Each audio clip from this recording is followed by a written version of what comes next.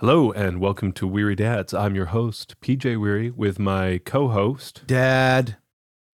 And we have been doing, we're starting a series here on change. We just had like an introduction, kind of theology, introduction to change last episode. And this one is job change. But before we get to that, before we do that, we need to talk about today's sponsor. Who is?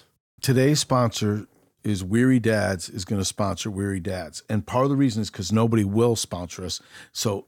But that's kind of like Peter robbing Paul or Peter robbing Peter. Or PJ. Yeah, Peter Jr.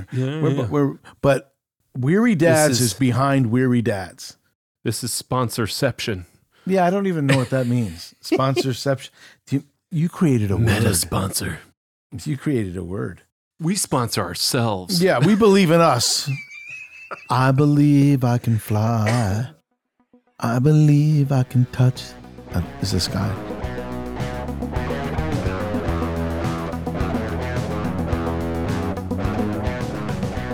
Hey, so we're talking about job changes. Let's get right into it because Weary Dads supports Weary Dads to talk to people about changes in jobs.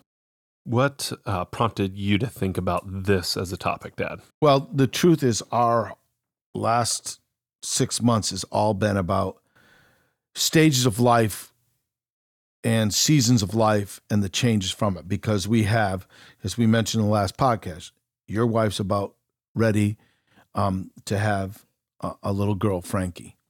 And that could happen at any time. Francis. The second thing is today actually is a special day. Why is today a special day? It's Soren Keats' 5th birthday. Yeah, and Soren Keats is PJ's youngest son, who is special in so many ways, for those of you that know Soren Keats. Okay, so that's in my mind. We have a scenario where your brother has met a friend, okay, and she seems sweet. We have a scenario where... we have not met her, so that's why he said sweet. I met her. You didn't. I did. I met her. She makes a fine mocha drink at Starbucks. All right. So then we have the scenario where you and I made the choice to purchase a home together. This was a change, moving in, how to navigate that, because we said that was a good word last. If you listen to the last one, navigate's a really good word. Navigate that. We had the scenario of your mom, my wife, taking care of my parents for the last 6 months. And now we've just choosing to have them move near us so we could take care of them. That's really good. For a year. Before that even occurred, the where mom had to go over. Yeah. And then the seasons have changed. My dad, your Grandpa Turin, falling and breaking his arm at 89, and what that's led to, assisted living. And the fact is, we're going to talk about different changes. We're going to talk about jobs. We're going to talk about marriage. We're going to talk about children. We're going to talk about empty nesting. We're going to talk about becoming elderly. And I think aging gracefully. Yeah. Yeah, I think we need to do this because change is inevitable. Yeah. It is real. It's good. And so we're going to talk about job change today. Well, and you talked about, and I loved this term, seasons last time. But one of the things about seasons is that while we can all recognize that they come back around, for every person, there is a sense of finality, if you understand what I'm saying. So like when you talk about everyone has their spring, everyone has their summer and their fall and their winter. Yeah. And so like you have to recognize that in your own life. Except for Florida. Well, yes. So in my life, there's just been a rainy season and a hot season. That's, but it's a hot season. Sorry, no. This is good because let me tell you why that term season is good. There's a season where you went off to college, and the fact is that's not true. Okay, for you don't know that I was coaching at a college. I was the dean of students, then the assistant basketball coach. Later became the AD and head basketball coach. PJ, one of the privileges of that college is that PJ could attend there at no cost. So PJ, his first 2 years, you stayed at home. Now, there was some changes with that. You're going to classes and different stuff, but you could walk to class, right? Yeah. And that was a really good thing. And then 2 years in, we said, hey, I think it'd be good for you to go in the dorm. And how God used that. Then you were later, it became a Harley, RA. Yeah, an RA. And then the next thing you know, dorm supervisor. Dorm soup, and how God used that changes. But I can remember taking your brother to Sanford as a freshman. There was a couple of changes for him going into college, change for us to become empty nesters. I'll never forget dropping him off, and they handed us Kleenex as we walked into the Sanford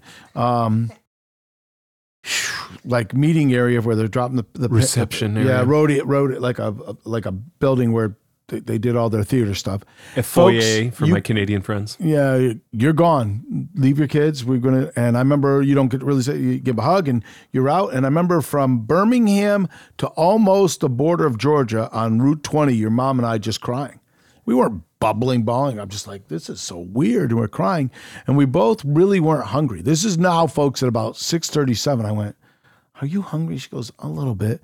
And we went to McDonald's and we stopped, which was, some of you were just questioning the validity of any thing we talk about. I'm still now. stuck on bubbling balling. Okay. I'm going to definitely steal that phrase. That's great. And we stopped and we got 2 Egg McMuffins. We ate them and we stopped crying. Everything got better real quick. The truth is you were loving it. Hey, I was. Let's talk. There's 2 different seasons. We're going to empty nester and Drew is lurching out into life. Yeah. A launch pad here. And in every case, you're going to have changes. And that, you say job changes, but really changes in your work. Because even as you head into hopefully a time when you're slowing down in terms of like retirement looming, obviously not yet, but not quick enough. Actually, I love what I do, so I don't know if I'll ever retire. Yeah. But the work is going to change. The work has changed for you. There was a time where you were the guy filling up water balloons, and now you're not the guy filling up water balloons. Praise God. I filled up. I remember walking into Pastor Miller at First Baptist Church and saying, Pastor Miller, I was 42, which for all of you that know about youth work, that's way too old, unless you're immature like I am and was and forever shall be. I walked in, I said, Pastor Miller, yeah, I think it's time for me to do something different. I'm sick of filling up water balloons. And he started laughing. And I was actually looking to be the evangelism discipleship pastor at First Baptist of Mishawaka. And that's when Northland called. Yeah. All unexpected. Right. I talk to us a little bit, though, about job changes, though. How should we handle those? What prompts those? That kind of thing. Well, there are a number of ways we all understand that this is prompted. Sometimes it's opportunities and sometimes it's the outcomes, like it's not happening. I always have said this. I have mentored people through these. How you leave a job is probably more important than how you come to a job. How you respond, your attitude. If you have made the choice to leave a job, you ought to be upfront, person of integrity, and have a plan for that exit so you can help the place you're leaving, not just ditch it. And in every case, whether you chose to leave or you're being asked to leave, I think expressing appropriate gratitude is going to be important. I was going to use 2 words, and one you expounded on last time. Gratitude and grace. Show grace in whatever way, okay? Because there could be some hurt. Yeah, grace, your favor and your giving to them things that they don't even deserve, you know? And then gratitude, grateful that you had a job, and be grateful that you can help them be successful. And then I think the next thing is your entrance, how you enter a job, how you come into it. What do you bring to the table? And the first thing I would say is you got to, again, have grace. You may be stepping on some toes, and you need to bring energy. That is excitement and encouragement to those in the office, because this is all change can lead to a lot of fear. Like, how are people going to respond to me? Okay. And go ahead. I just wanted there's a story that I saw from Mark Cuban that I really appreciated. And I shared it with Becky Sue because this is something we try to do in our own business, and we've been sharpening how we talk about it. And I think this story really illustrates it. When you talk about having grace as you exit a job, you leave a job, in your job, people are going to be like, yeah, there's a lot of talk about setting proper boundaries. And one, I think that's right. You should have proper boundaries, right? And once you set proper boundaries, then you can show grace. If you're quote unquote showing grace and you don't have proper boundaries, then you're just giving and you're like you're getting trampled. Yeah, you're getting trampled on, really. Right. And so Mark Cuban, they asked him about his greatest losses on Shark Tank. And one of them, this guy did a breathalyzer app. It was a little thing that he attached to your phone, and you could do a breathalyzer test on your phone. And so he poured $1 million into this guy, and he was looking at the guy's social, and the guy would, like, every week, he was like in a different place. He'd be like Miami. He'd be on an island with Richard Branson the next week. And he's like, hey, why aren't you working? And he's like, oh, I am. I'm networking. Right. And at the end of it, it became very clear the guy had done nothing and just taken the money and blew it on his budget for just partying. And Mark Cuban was obviously just cut all ties with him, right? Which is proper boundaries, right? Like, okay, but they're like, so did you like yell at him? Did you let him have it? He's like, no, there's no point. And you can even tell that he has let it go. He didn't dwell on it. He just cut him off and he just moved on.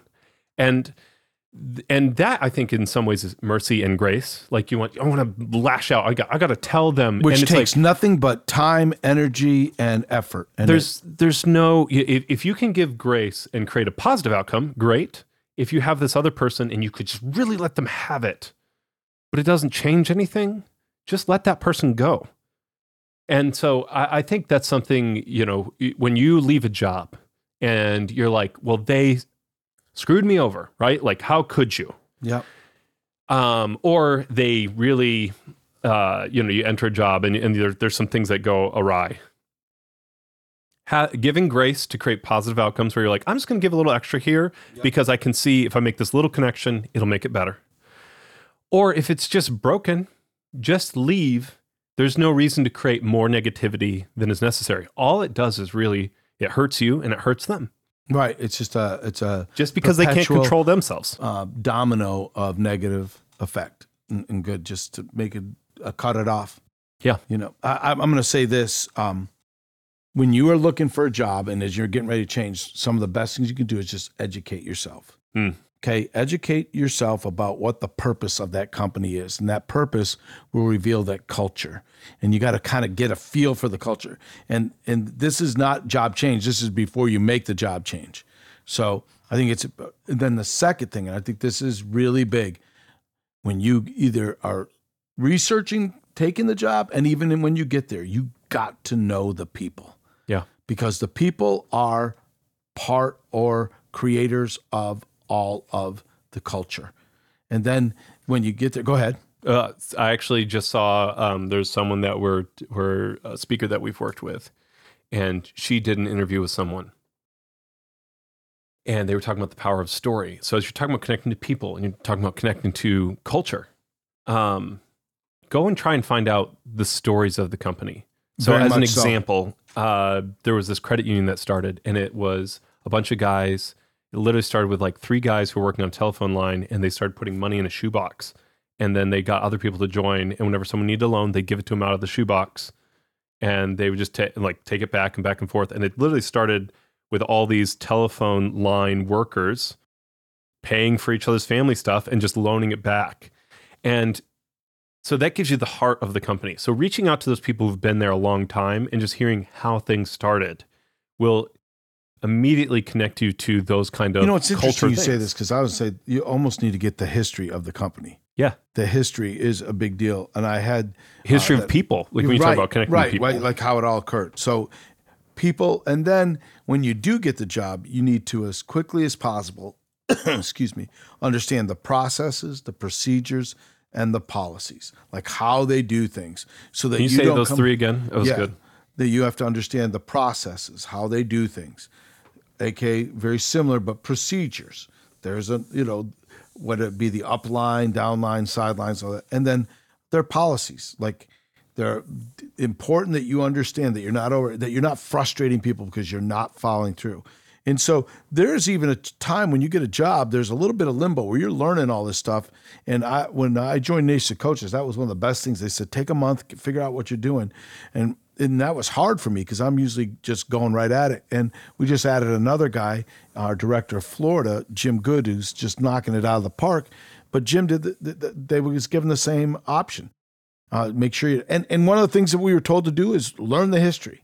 Yeah. So I'm right now writing a regional director onboarding manual for Nations of Coaches, and all these things are going on. Yeah. Like how you get paid and all those things. Well, those things do matter, right? Last I checked, understanding, and then, options for your insurance and so forth. But there are way more than that. Like, what is the company's mission, vision, purpose statement, and core values?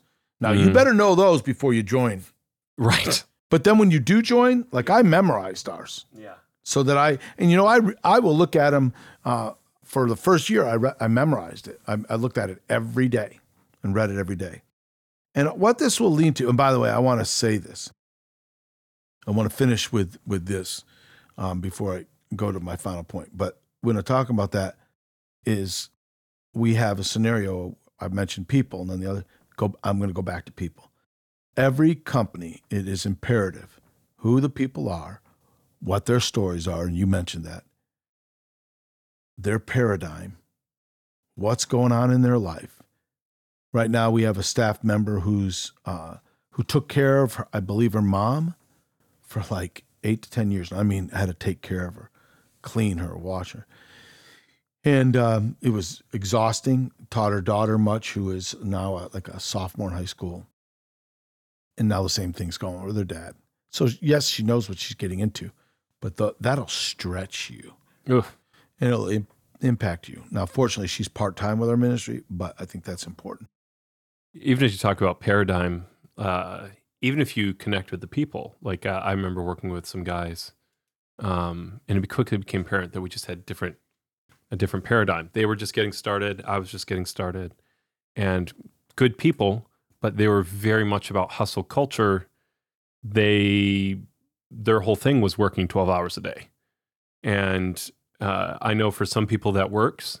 For my goals in my life, values in life, that's not what I want to do. I'm not a 12-hour day digital marketer. I have other things. I homeschool my kids. I want to be home with my kids. And so we end up parting ways. And it wasn't, honestly, everyone handled everything well. It was just obvious that we had very different ideas about what we wanted to accomplish. But then you didn't have a job. What do you do? Here's the truth, folks. The truth is, it would better be for PJ to be in limbo a bit and grow himself. Now, that wasn't an easy time, but the fact was it would be worse if he stayed there. Yeah. The only thing worse than not having a job for 6 months to a year is spending 10 to 20 years in a job that isn't a good fit. Such a great point. And we talk about this with college basketball. It's better to have no assistant than a bad assistant.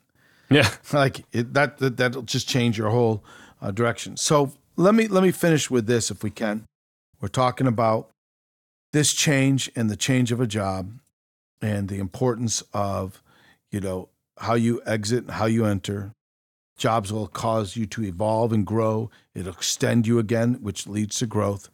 We talked about how you walk in, you want to be an encourager and how you can see yourself be encouraged. And then we talked about the importance of people, the processes, understanding the procedures and the policies. But through all of this, and I want to finish with this, this transition will help you to live, learn, lead, and love. In other words, it'll help you to live with wisdom and discernment because you're gauging everything that's going on. You will learn much by changing a job. You'll learn more about people. You'll learn more what makes them tick.